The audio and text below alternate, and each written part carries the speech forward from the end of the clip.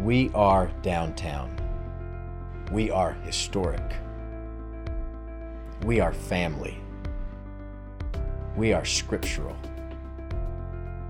We are First Baptist Church.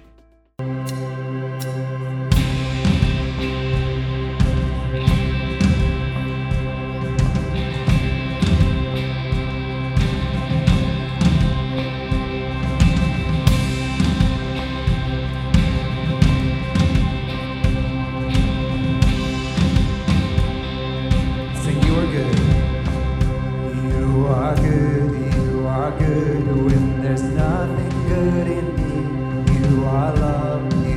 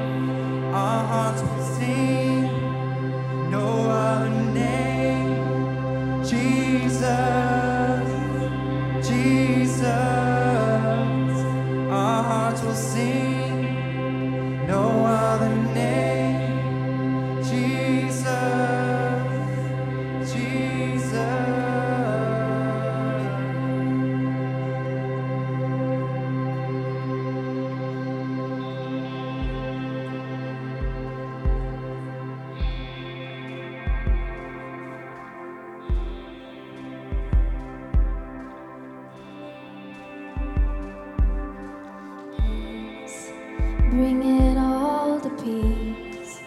Storm surrounding me, let it break at your name. Still, call the sea to still, the rage in me to still, every wave at your name. Jesus, Jesus, you make the darkness tremble. Jesus, Jesus, you silence fear. Jesus, Jesus, you make the darkness tremble. Jesus, Jesus, breathe, call these bones to live, call these lungs to sing once again. I will praise Jesus, Jesus, you make the darkness tremble. Jesus, Jesus, you silence fear. Jesus, Jesus, you make the darkness tremble. Jesus, Jesus, Jesus, Jesus, you make the darkness tremble. Jesus, Jesus, you silence fear. Jesus, Jesus, you make the darkness tremble. Jesus, Jesus, your name is a light that the shadows can't deny. Your name cannot be overcome. Your name is a light forever lifted high. Your name cannot be overcome. Jesus, Jesus, you make the darkness tremble. Jesus, Jesus, you silence fear. Jesus, Jesus, you make the darkness tremble. Jesus,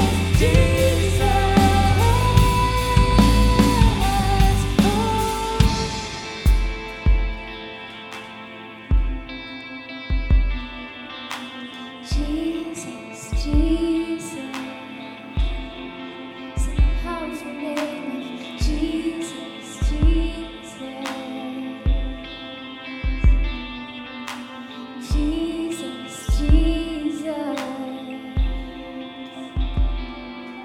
Your name is a light that the shadows can't deny. Your name cannot be overcome. Your name is a light forever lifted high. Your name cannot be overcome. Sing His name. Your name is a light that the shadows can't deny. Your name cannot be overcome.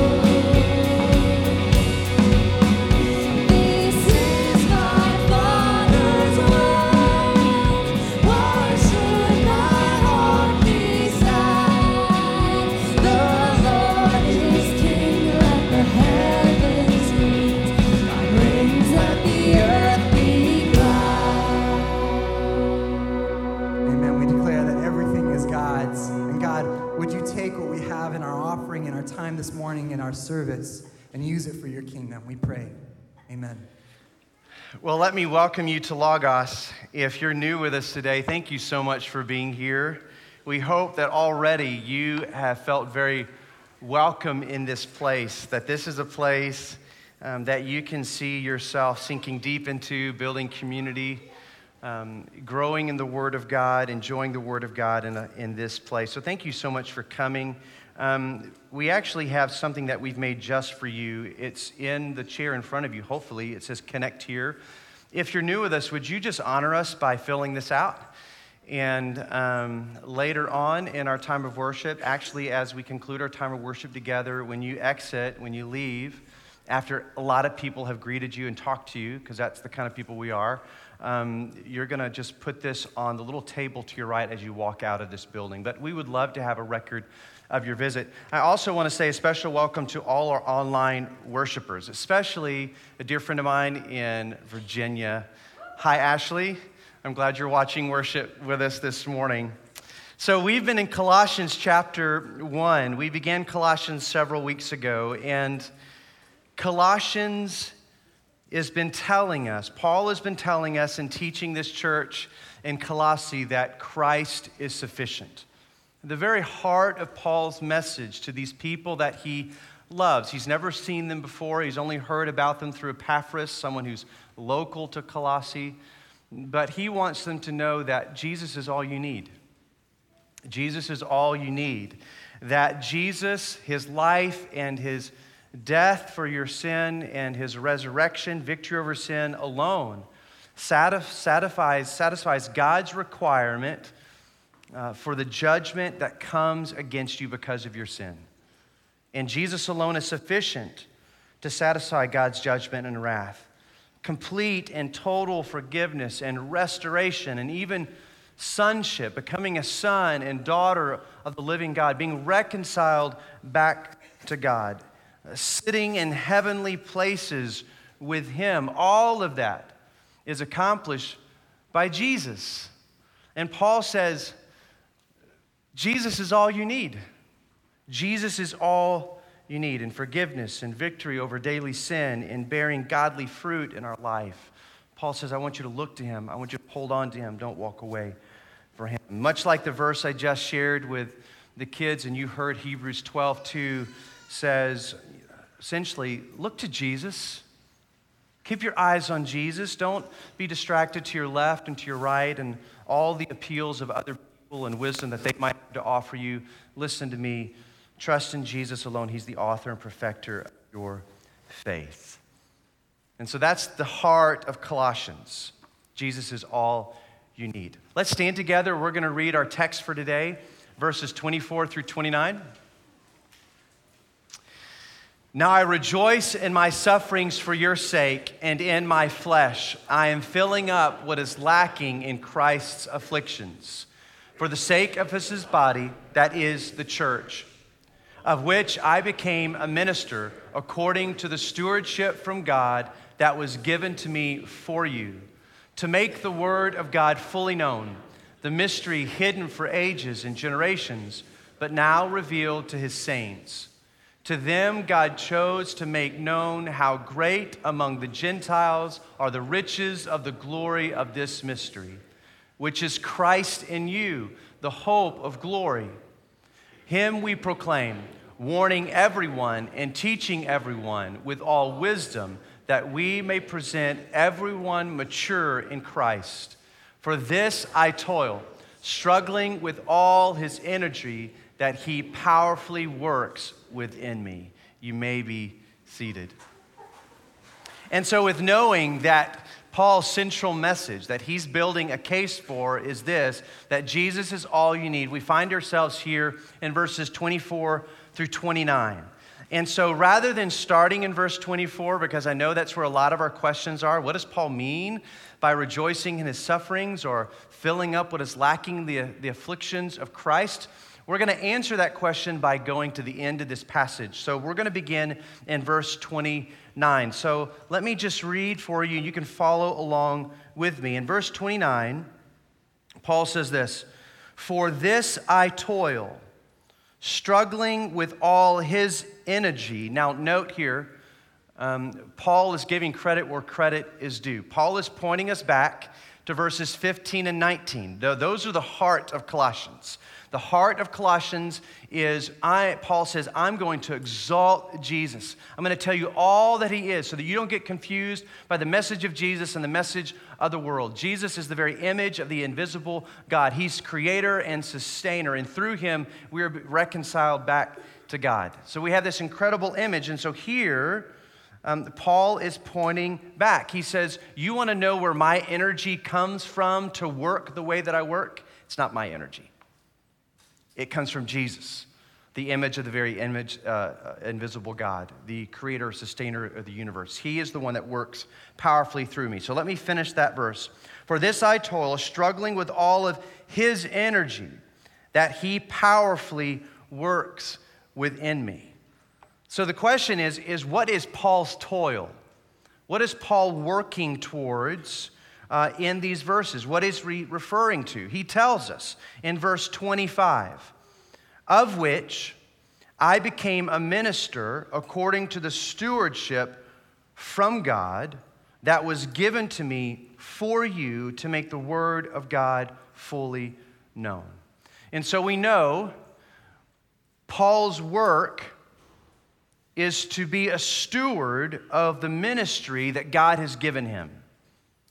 And we know if we were to go back into Acts, where the Dr. Luke tells us the history of the early church, he gives us a full account of when God appointed Paul to this great ministry of the gospel. He entrusted Paul to go to the whole world as best he could to share the gospel of Jesus. And so Paul's toil is, I've become a minister according to the stewardship from God. And this is a great reminder for us too, as we look at Acts and we look at this verse, that this wasn't something that Paul came up with. This came out of Jesus intervening into Paul's life, who was a persecutor of the church, who radically changed Paul's heart and frame of mind. And Paul became a follower of Jesus and appointed him as a minister of the gospel to the whole world. Paul didn't come up with that. And that's what Paul is saying, that this was given to me. I became a minister according to the stewardship from God for you, to the Colossians. And this in particular, what is his job? To make the word of God fully known. So what in the world does Paul need to make fully known? He finishes that thought, and what needs to be fully known? The ministry hidden for ages and generations, but now revealed to his saints. He doesn't stop there. He continues to give us even more detail in verse 28. He says, him we proclaim, warning everyone and teaching everyone with all wisdom, that we may present everyone mature in Christ. And so, what is Paul's work? What is Paul's work? You'll find this in your worship folder, just a summary statement. Paul's work was to bring the good news of Jesus to the world. That's what God had commissioned him to do. That's what God had empowered him to do. Not strength of his own, but the very power of Jesus working through him to bring the gospel to the ends of the earth. Paul was commissioned by God and empowered by God to bring the good news of Jesus. And not only that, but also to teach the saints how to follow Jesus every day. Can I tell you, this is a serious work for Paul. And we get a glimpse of this. We know that just based on verse 24. But this is a serious work that God has entrusted to Paul to be perhaps one of the earliest voices outside of Jerusalem to bring the gospel to a world that is desperate for reconciliation between them and God. And not only that, not only reconciliation, but also with a pastor's heart to come alongside them in this new faith. How can I help you follow Jesus every day? How can I help you follow him? Keep your eyes on him, hold on to him, and follow him every day. This is a serious, serious work for Paul, as it should be. But what is the fruit of Paul's work? We know Paul's work because he tells us, but what is the fruit of Paul's work? So Paul's been given a work. He's a steward of God's calling and this knowledge of the good news in Jesus. And we discover in these verses that Paul really is pleased with the fruit of his toil, with the fruit of his work. So let's look at that fruit of which the Colossians belong. They are a part of this fruit of Paul's work through Christ. But let's read it in particular in verse 27 of chapter 1. So here's the fruit of his work. To them God chose to make known how great among the Gentiles are the riches of the glory of this mystery, which is Christ in you, the hope of glory.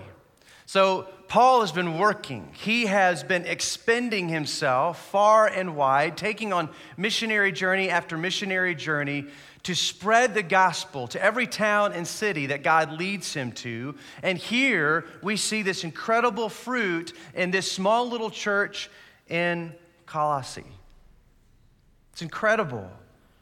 They have been recipients of the gospel. They have been inheritors of this great, glorious mystery that is in Christ. In fact, Christ in you. So what is the fruit? This is the fruit that through Paul, empowered by Jesus, sustained by Jesus, the truth about Jesus has broken into the Gentile world. That's what Paul's talking about.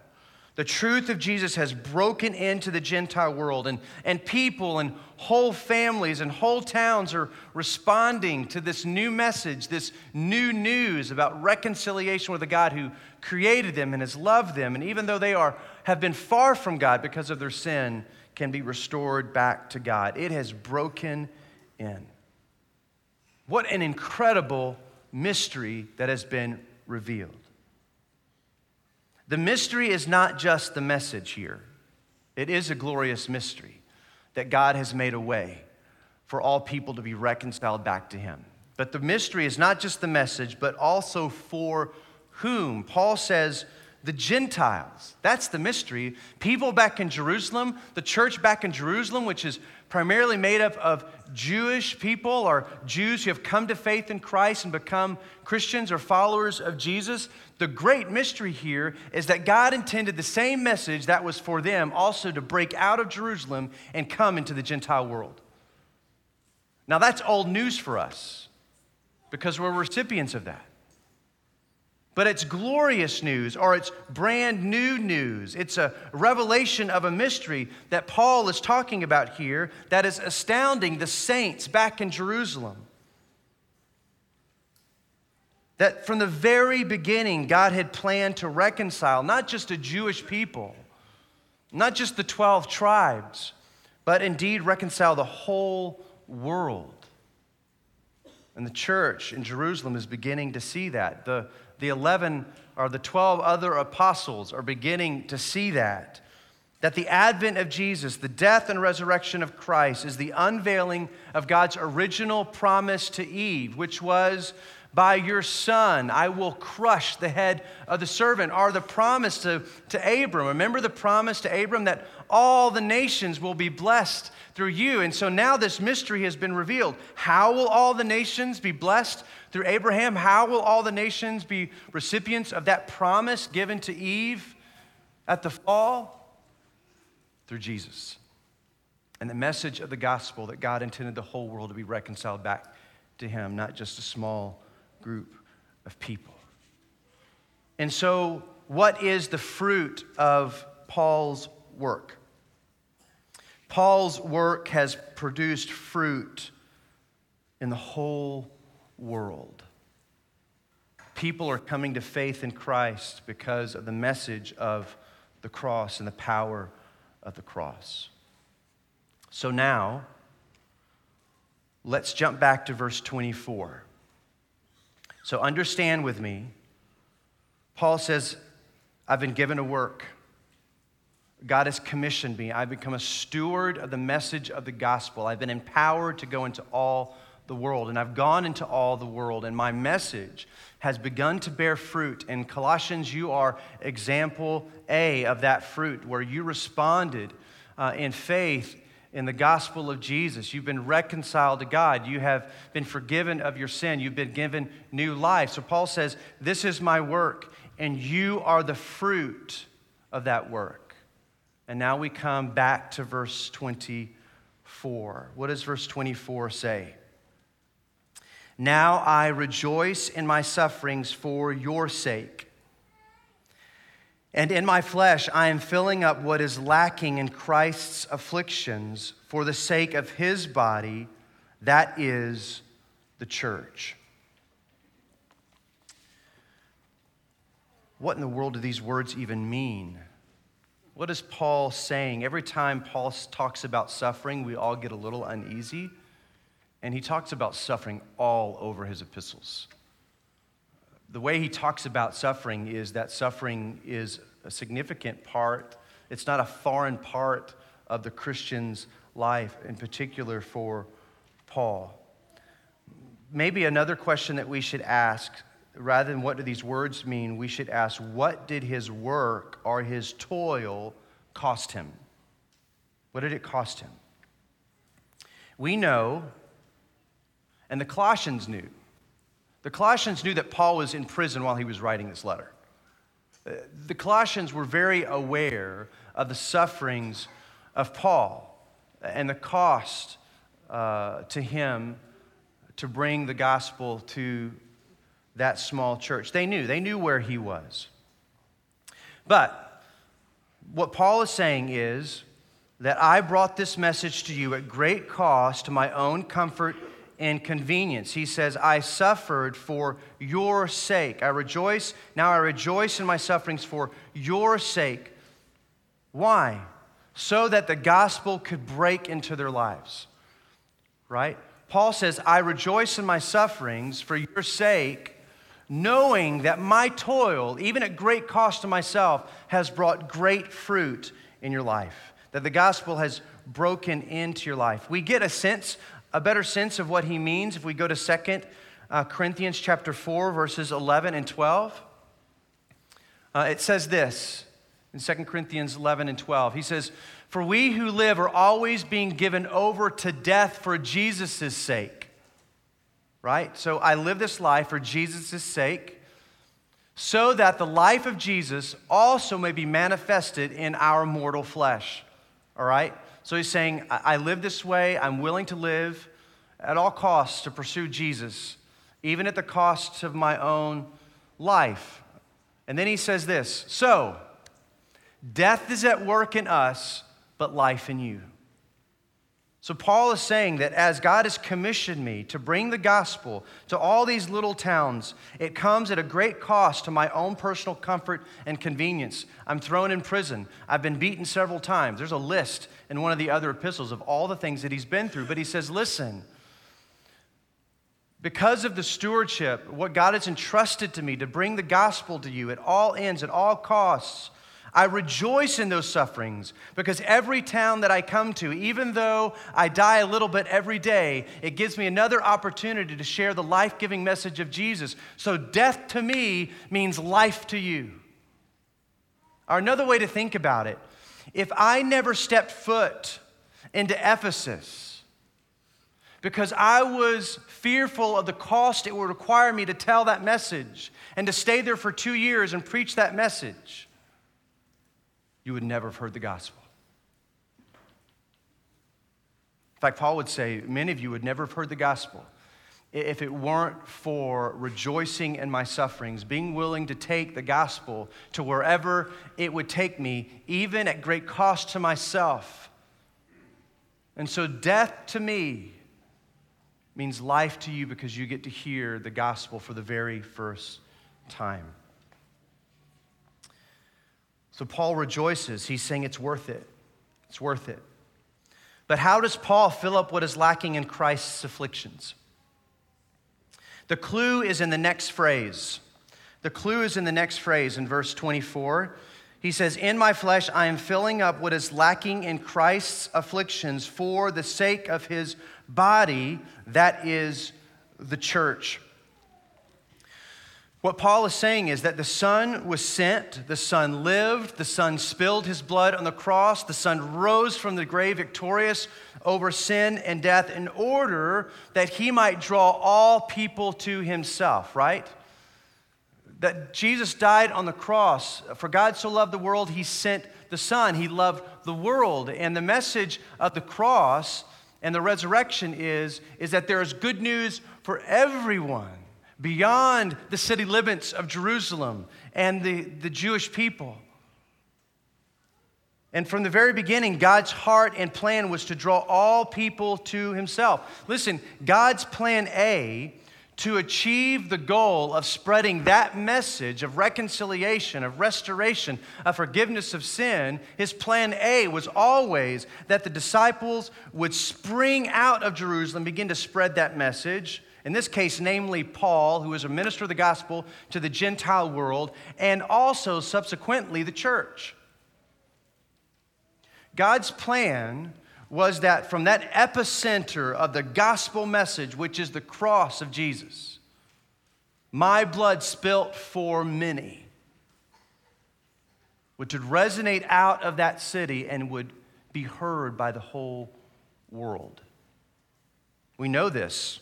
Jesus said it himself, Matthew 28:19, go there and make disciples of all nations, right? That was the plan from the very beginning, that the power of the cross would be heard by all nations. Or Acts 1:8, be my witnesses, right? Be my witnesses to the uttermost parts of the world, not just in Jerusalem or Judea or Samaria, but to the very end of the earth.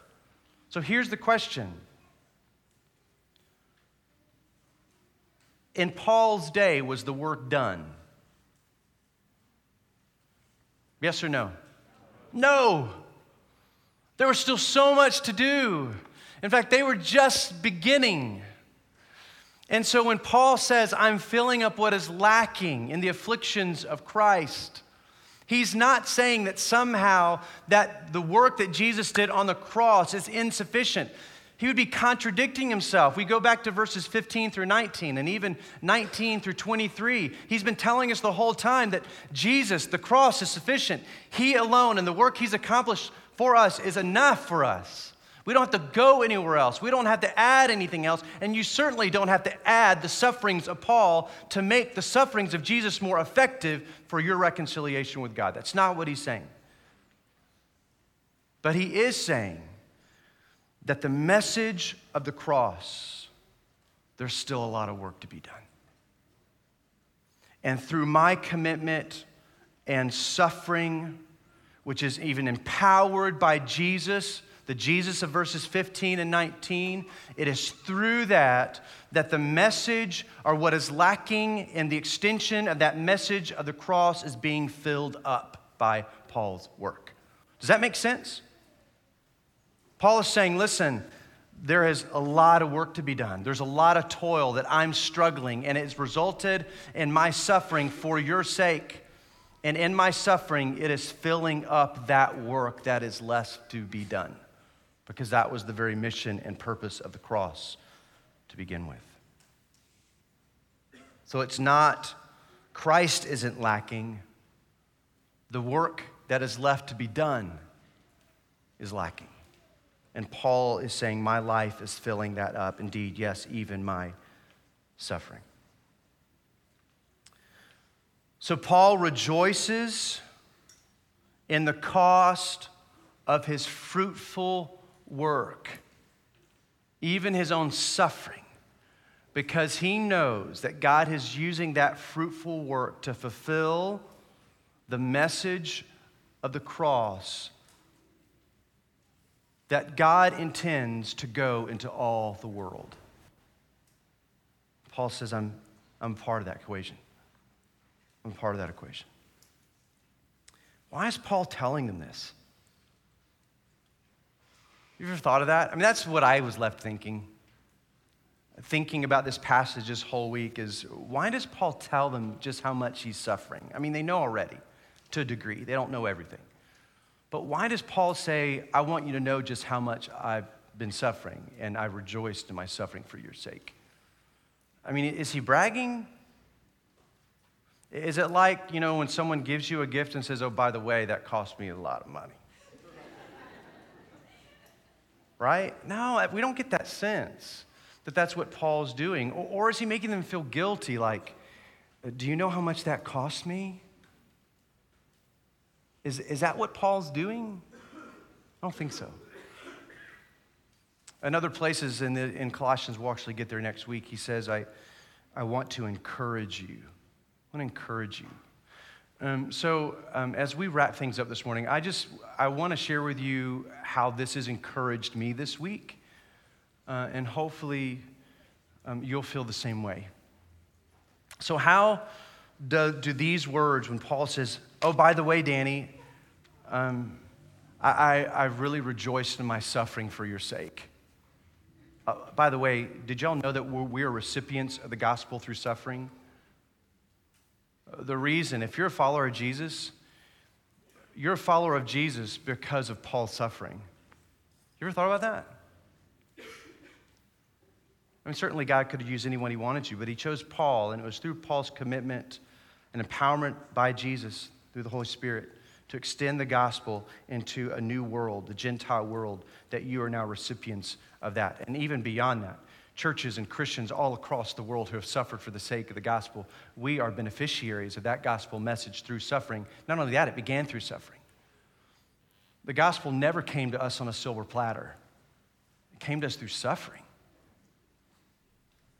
We're recipients of that. So personally, how has this benefited this week, or how do I want it to benefit me? The first way is that it helps me understand that Paul is no fraud here. Paul is not a fraud. Paul is the real deal. Paul is not a fake. Paul risks his life telling this message because he really believes in Jesus, and he really believes in the work that he's done. So much, though, that he's willing to go to the ends of the earth and even suffer because he believes in the power of the cross. 1 Corinthians 15:32, this is what Paul says. He says, what if I gain if, humanly speaking, I fought with beasts at Ephesus? And he says, if the dead aren't raised, let us eat and drink, for tomorrow we die. Let me just translate that for you. Paul is talking to the Corinthian church. They don't think Jesus really rose from the grave. They're buying into some false teaching. Jesus didn't really rise from the grave. And therefore, the saints don't rise from the grave. We're just living for this life alone. And Paul says, now wait a minute here. Do you understand that I've given my life for this gospel message? That I've been attacked by beasts in Ephesus, that I've been stoned, that I've been put in prison, that I've been beaten with a cat of nine tails. Let me tell you, if Jesus didn't rise from the grave and the saints don't rise from the grave, then I might as well just give it all up and just drink and be merry and die. Paul is saying, I'm no fake. I've given my life to this message because I believe it. I saw Jesus with my own eyes. He testified to me who he was. And he commissioned me and empowered me, and I've been a recipient of the grace of God and been rewarded through following Jesus. He says, I'm no fake. And that gives me a sense of comfort that as I believe in Jesus, 2,000 years removed, that it has been handed down to me by a man who had a real encounter with Jesus. He wasn't a fraud. He wasn't a fake. He was the real deal. It also has benefited me because his suffering is intended to be contrasted against spiritual leaders who are seeking personal gain. This whole letter is about don't believe these other spiritual leaders who are feeding you a bunch of lies. And he's saying, listen, I have given you this message of Jesus at great cost to myself. I'm not trying to fill my belly or gain wealth or notoriety. I'm not doing any of that. You know that. I've suffered for the cause of the gospel. Not because I'm trying to gain some personal momentary reward in this life, but because I believe in the gospel. And he says, I want you to look to these other people. Now we know this because in Philippians, the Philippians had to deal with the same thing. In Philippians, he tells them, listen, I want you to be aware of the people in your city who are disseminating lies to you. Let me tell you what, their stomachs are their gods, and their end is their destruction. Don't follow them. And Paul is saying, my stomach is not my God. Jesus is my God. Even great cost to myself. I'm not gaining anything here by sharing with you the message of Jesus and telling you not to go anywhere else. The third way that this has benefited me, and I'm sorry, I don't have any of this in your notes, but you can just write these things down. The third way that this has been a benefit to me is his suffering is a living testimony to the power and the glory of the cross of Jesus. That nothing compares to Jesus. Paul says in Corinthians, it's not on your screens, he says, I've lost a lot for Jesus' sake, but compared to the surpassing worth of knowing Jesus, I count everything as loss. And so Paul, in his suffering, he says, I rejoice in my sufferings. It points to the reality and the power of the cross in his life. Not only that, fourthly, his suffering and the fruit of it found in the Colossians points to the power of the cross to overcome the world. Now, understand what I'm saying here. So Paul's testimony in his life, his own sufferings, points to the power of the cross, that the cross is the power to overcome sin and sustain us through very difficult things. But not only that, Paul is saying nothing stops the gospel, not even when I'm put in prison. When the world tries to overcome the gospel, what did Jesus say? Listen, you're going to face suffering in this world, but don't worry, I've overcome the world. That's what Paul's saying. That's what Paul's saying. I can rejoice in my sufferings because it doesn't matter what the world throws at us, the saints of the church. It doesn't matter what the world throws at me. Nothing will overcome the gospel. And I'm living testimony of that truth, that even when they try to put me down and shut me up and put me in prison and beat me, the gospel continues to transform little churches just like yours in Colossians or in San Antonio, Texas. Nothing. I mean, didn't Jesus say, upon this rock I will build my church, and not even the gates of hell will overcome it. Not even suffering will overcome the gospel. That's what he's saying. That encourages me. Encourages me. Lastly, it's a benefit to me because his suffering identifies with Jesus, who died to bring forgiveness and new life to a dead world. Paul's life speaks the gospel. That's what it means that I'm filling up the afflictions of Christ. My very life, even at great cost to myself, is bringing good news to you that brings life. Brings life to you. And so Paul's suffering identifies back to Jesus and the cross. And it's comforted me. It benefits me to think about Paul's life, that his life was a testimony of the very gospel message itself, that I will give up my life for your sake. It leaves me with two questions, personally, and maybe you'll ask these questions too. Do I glory in the power of the cross to save the irreconcilable in my own personal life? Is my life seasoned by the glory of Jesus, the Jesus of the cross and the resurrection? Do I glory in the power of the cross in my life?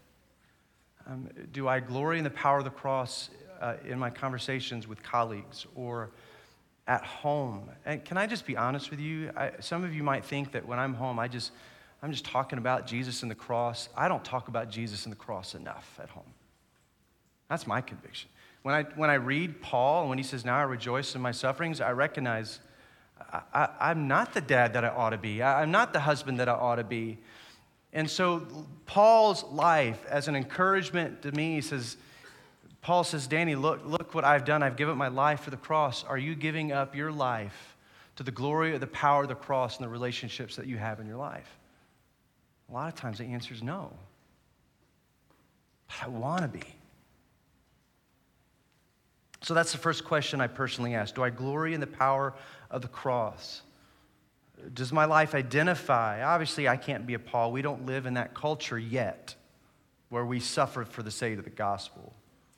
Or maybe we would if we were like Paul. I don't know, one of the two. But do I glory in the power of the cross in everyday life? The second question is this. What part am I playing, or should I play, in the filling up what is lacking in the extension of the message of the cross into the world? So 2 questions. Do I glory in the power of the cross in my life? Does it really matter in my life? Is my life seasoned by glorying in the power of the cross? And the second one is, what's my role in filling up what is lacking in the afflictions of Christ?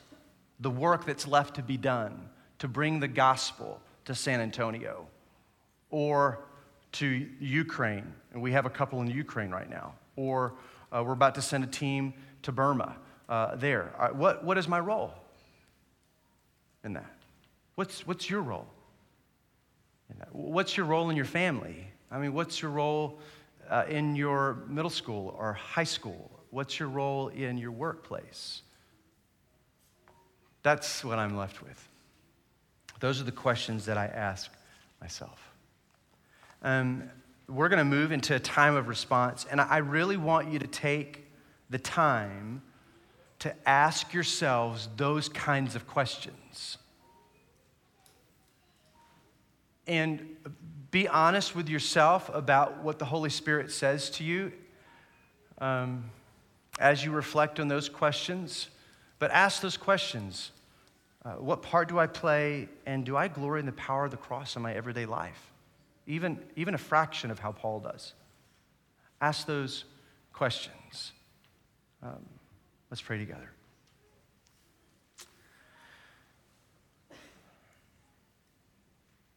Father, we're grateful for the testimony of Paul that we have record of in this little letter.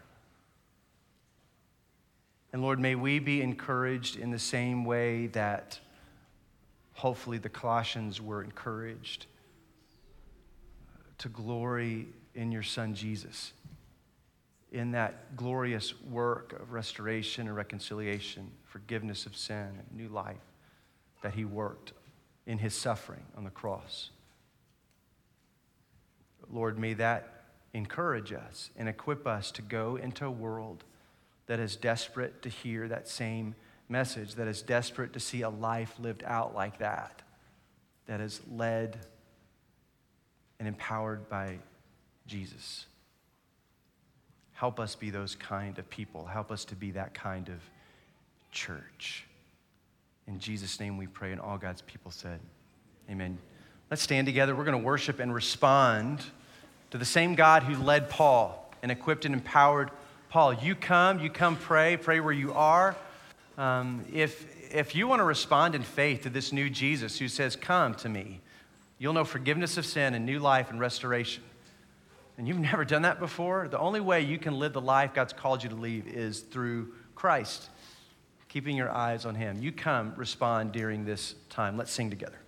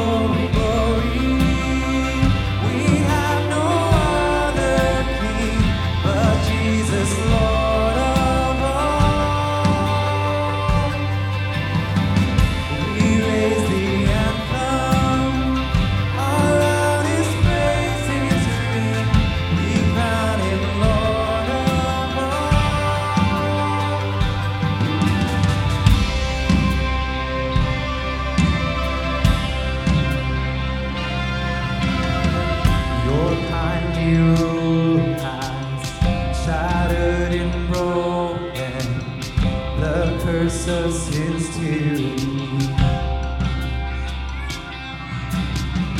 My life is hidden beneath heaven's shadow. Your crimson blood covers me. Your crimson blood covers me. Your crimson blood covers me. Glory, glory.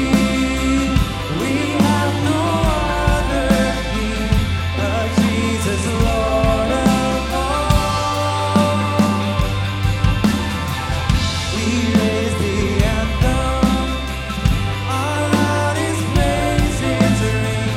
We crown Him Lord of all.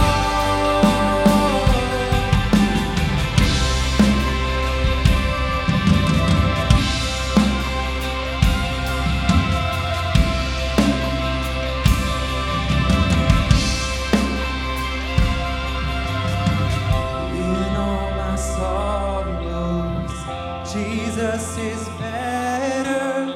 Make my heart believe.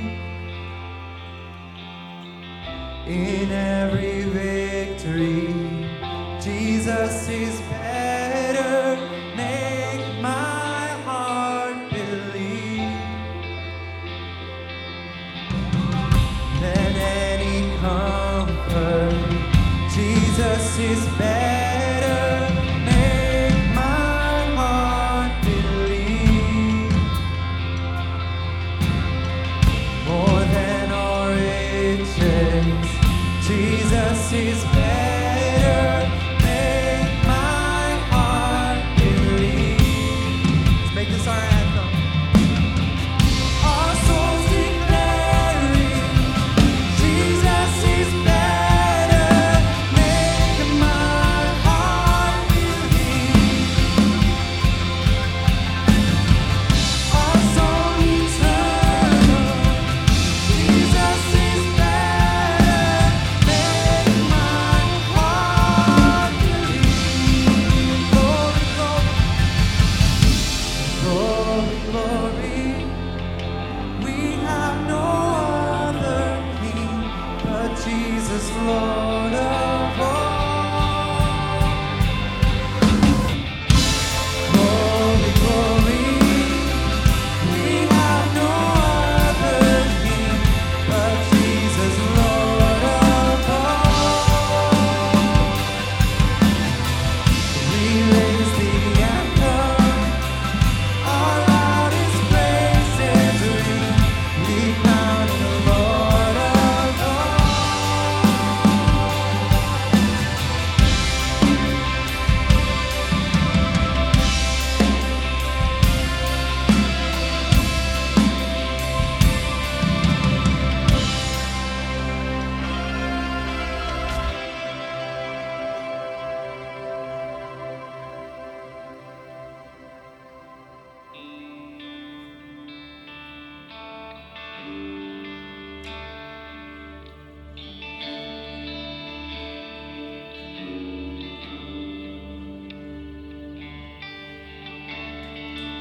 Worthy of every song we could ever sing. Worthy of all the praise we could ever bring. Worthy of every breath we could ever breathe. We live for you.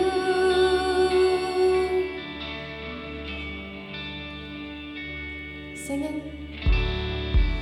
Jesus, the name above every other name.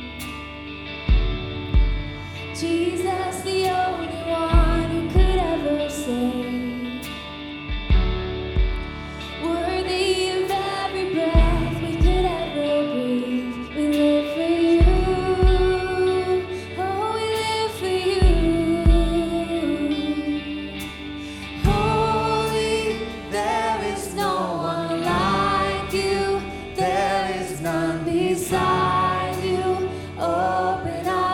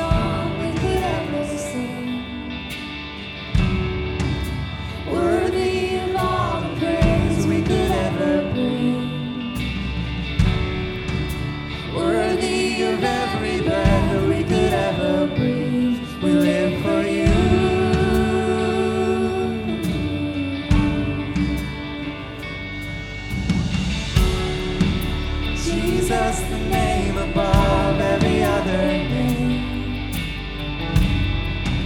Jesus, the only one who could ever save. Worthy of every breath we could ever breathe. We live for you. We live for you. Holy, there is no one like you. There is none beside you. Open up my eyes in wonder. Show